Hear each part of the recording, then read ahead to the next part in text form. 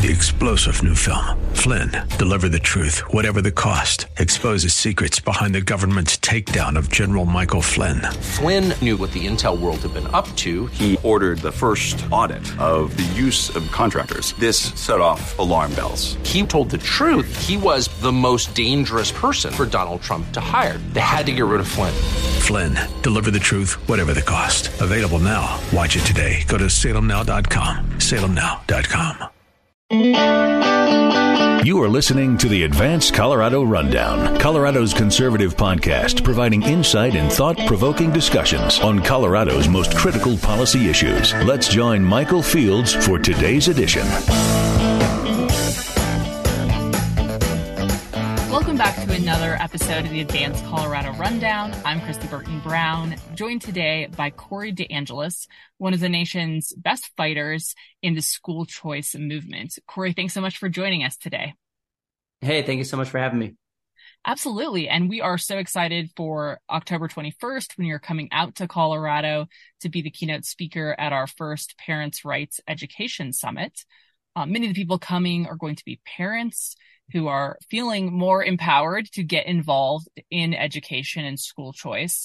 But I know you talk to lots of parents across the nation. What's the main message you give them as they seek to jump in to the educational system, reform it, make better choices? What do you tell them? Yeah, totally. Thanks so much for having me again. I can't wait to see you guys out in Colorado, October 21st. It's going to be a really fun event.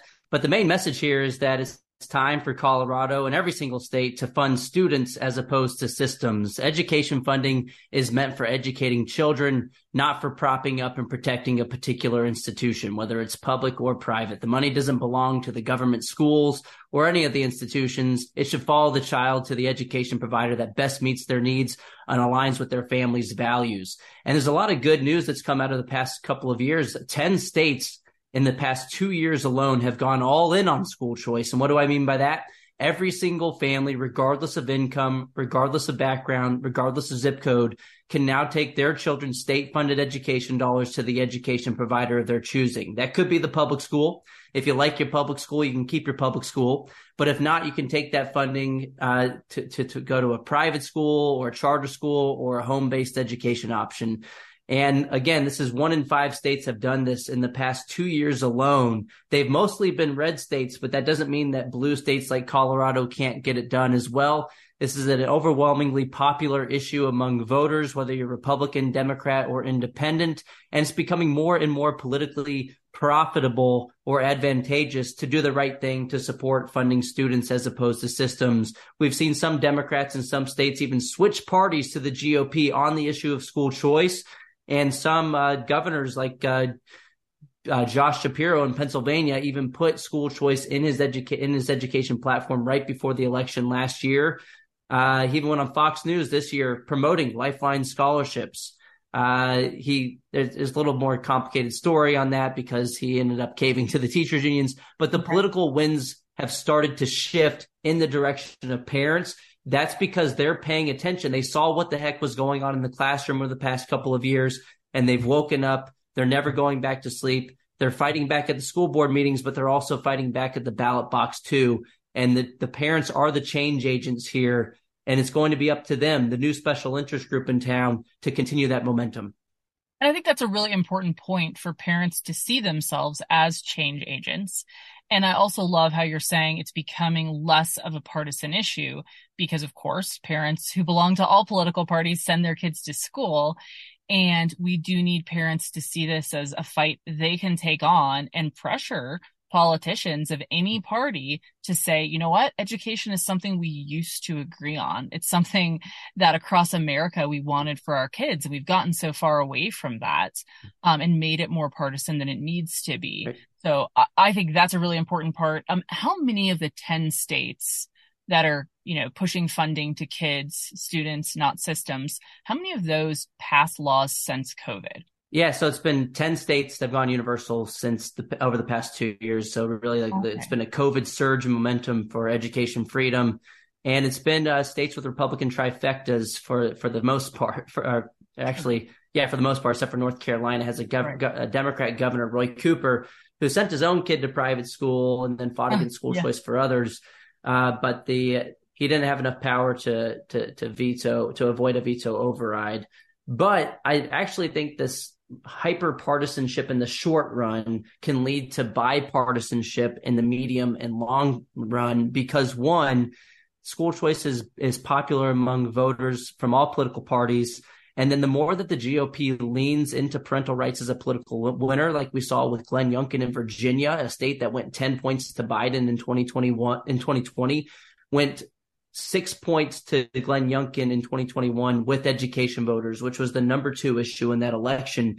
And the more that the Democrats start to lose on the issue of education freedom, which they're going to continue to bleed voters on the issue if Republicans lean into it as a winner, then you're going to see more Democrat defectors, like we saw with Josh Shapiro starting to read the tea leaves in Virginia. He looked over in Pennsylvania. He looked over to Virginia and didn't want a Terry McAuliffe moment to happen to him. For listeners, if you don't remember, Terry McAuliffe was the guy in Virginia, a former governor who was running as a Democrat. And he said at the final debate stage, I don't think parents should be telling schools what they should teach. Well, you know what? Those parents showed up to the ballot box and even went on CNN the next day with a mother famously saying that was the nail in the coffin moment for her when Terry McAuliffe had Randy Weingarten actually stumping for him the night before the election. So I think this is going to become more of a bipartisan issue among elected officials as well, the more that the Republicans win in the short term. I think that's a great point. And other than just sheer numbers speaking for themselves, and yes, Democrats probably getting on board when they see so much pressure and input and empowerment from parents, is there a particular message that you think parents and other school choice advocates can use to make this more of a bipartisan issue and get more Democrats on board? Yeah, I think talking about it in terms of funding students directly and empowering parents to choose the schools that work best for them is a good start, but also pointing out the analogies that there's a lot of programs that Democrats support that use the same logic. Think about higher education. We have the Pell Grant. Pell Grants are taxpayer-funded dollars that can be used at the community college if you want, or even the public university, but you can also take that funding to a private religious or non-religious university. We do the same thing with pre-K programs like Head Start. The parent can choose the pre-K provider, can even be a religious pre-K provider if you want. Right. So the funding follows the decision of the parent. We do the same thing with food stamps. You don't have to take your food stamps to an assigned government grocery store. That would be ridiculous if anybody even mentioned that should be the case. It is not the case. With Medicaid, we have Medicaid vouchers that can be used at religious or non-religious private hospitals if you want. Section 8 housing vouchers, the funding follows the decision of the individual using that program. And you can go on and on and on with these examples. And Democrats support all these programs, but then they get all up in arms only when it comes to those in-between years of K through 12 education. And the only difference there is one of power dynamics. Choice is the norm for higher education, pre-K, and just about everything else. But choice threatens an entrenched special interest only when it comes to K through 12 education. So, of course, they fight as hard as possible against any change to the status quo. But if you can point out that logical inconsistency, I think that's a very powerful thing to do. And then also the hypocrisy of elected officials who send their own kids to private school and then fight against private school choice. I think Jared Polis in Colorado has been pretty good with charter schools, and we got to commend him for that. But he hasn't gone far enough. He actually went on the John Stossel show, a libertarian podcast, where he came out against private school choice programs. And he sent his kids to private school, and I'm glad he had that opportunity, but he shouldn't fight against other families having that same kind of opportunity. I think he even said that, even tried to make the case that private schools were unaccountable. Well, if they're so unaccountable, why'd you send your own kid to a private school right. if they're doing such a bad job? But the reality is that the Democratic Party, by and large, has been owned by the teachers unions for so long. And I think Jared Polis in that interview is trying to thread the needle. So I don't want to hit him too hard because, look, he supports charter schools, but at the same time, it shouldn't be your choices shouldn't be limited to options that have the word public attached to them. It should, when you use your food stamps, you can take that funding to any private institution. When you use your Pell Grants, you can go to religious programs as well. Jared Polis on the same podcast bragged about his universal pre-K program and basically said that you could take that funding to any provider you want, basically. But then he turned around a minute before that. He was saying that you couldn't have private school choice because they were unaccountable providers. But then he turned around and said that it was okay for pre-K to take it wherever you wanted, basically. So it just really goes to show you the difference of power dynamics at the pre-K level versus the status quo K through 12 teachers union monopoly that doesn't want anybody to have any other options. But I think this is becoming more and more evident. Joe Biden sent his kids to private school. He went to private school. Nancy Pelosi, Gavin Newsom. There's a whole bunch of hypocrisy in this space. And I'm dealing a lot with a lot of it in Texas right now. I found out, so Texas is in a special session. They just passed through the Senate, 18-13, a universal school choice bill, Senate Bill 1, which is strongly supported by Governor Abbott. And all the Democrats voted against it, 12 of them. And 2/3 of them, 8 of the 12, at least 8 of the 12, either went to private school or sent their own kids to private school. Wow. Which, again, fine, it's good for them, but let's allow other families to have choice too. Well, exactly, because I think we all know that if you make a choice for your own kids, clearly you think it's probably the best choice out there.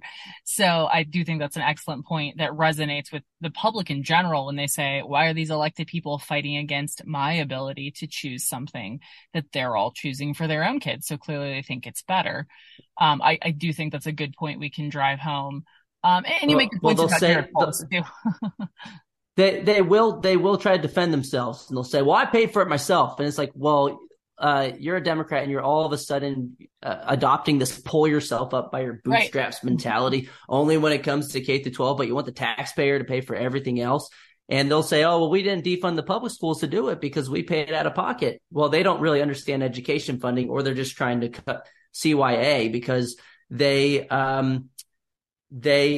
defund public schools in the same way that a school choice program would defund public schools, because public schools are funded based on enrollment counts. So if you're paying out of pocket, it doesn't matter. Your public school loses that student, and you lose that public school, lose that funding associated with that kid. So it's not a good defense of their hypocrisy.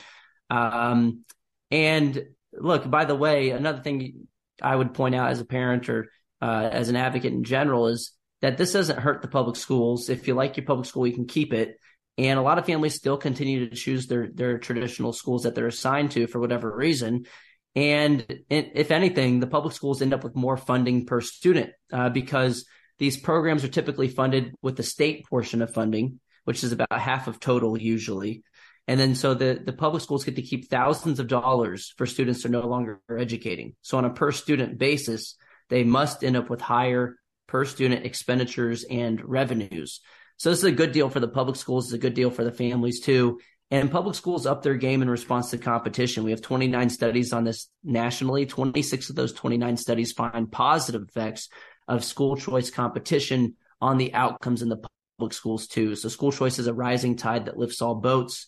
And those fear-mongering about this destroying the public education system as we know it, the burden of proof should be on them, and they have no evidence to show this. It's overwhelmingly positive that the public schools improve as a result of school choice. Yeah, I think that's a great point because a lot of people do bring up what happens to the public schools and what happens to funding. So just putting some clarity on that, I think helps people and pushes them over the line. So really appreciate you doing that. And I think, Corey, we're really looking forward to having you on Saturday at our Parents' Rights Education Summit and talking a lot more about this, answering parents' questions. But the last thing I want to ask you on the podcast today, how did you get involved in this? I don't think a lot of people are super familiar with your backstory, at least out here in Colorado, and we'd love to know what inspired you to be so passionate about the school choice movement.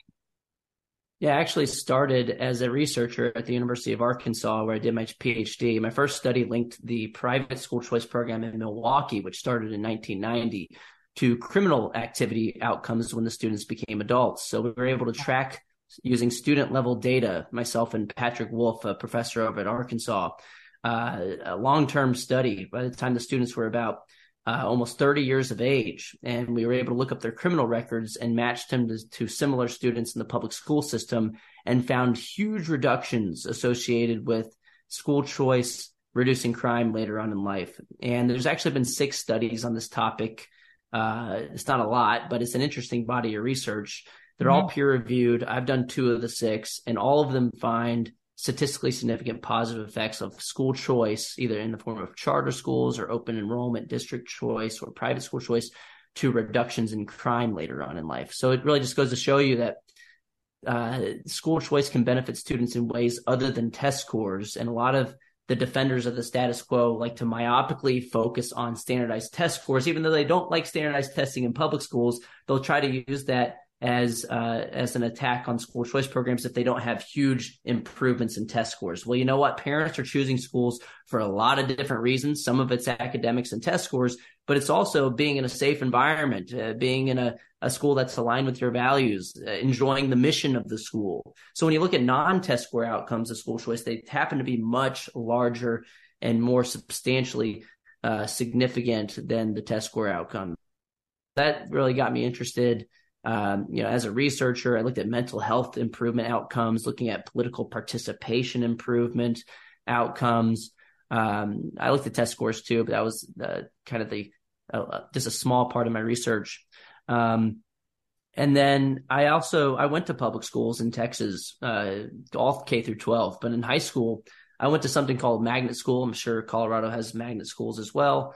They're choice schools within the district school system. And I felt like that was a good opportunity for me in high school. There was a lot of, gang and drug problems at my middle school. Same thing at the high school that I was supposed to go to, but the magnet school was a world of difference. And I think it was a great opportunity for me, and other families should have choice too.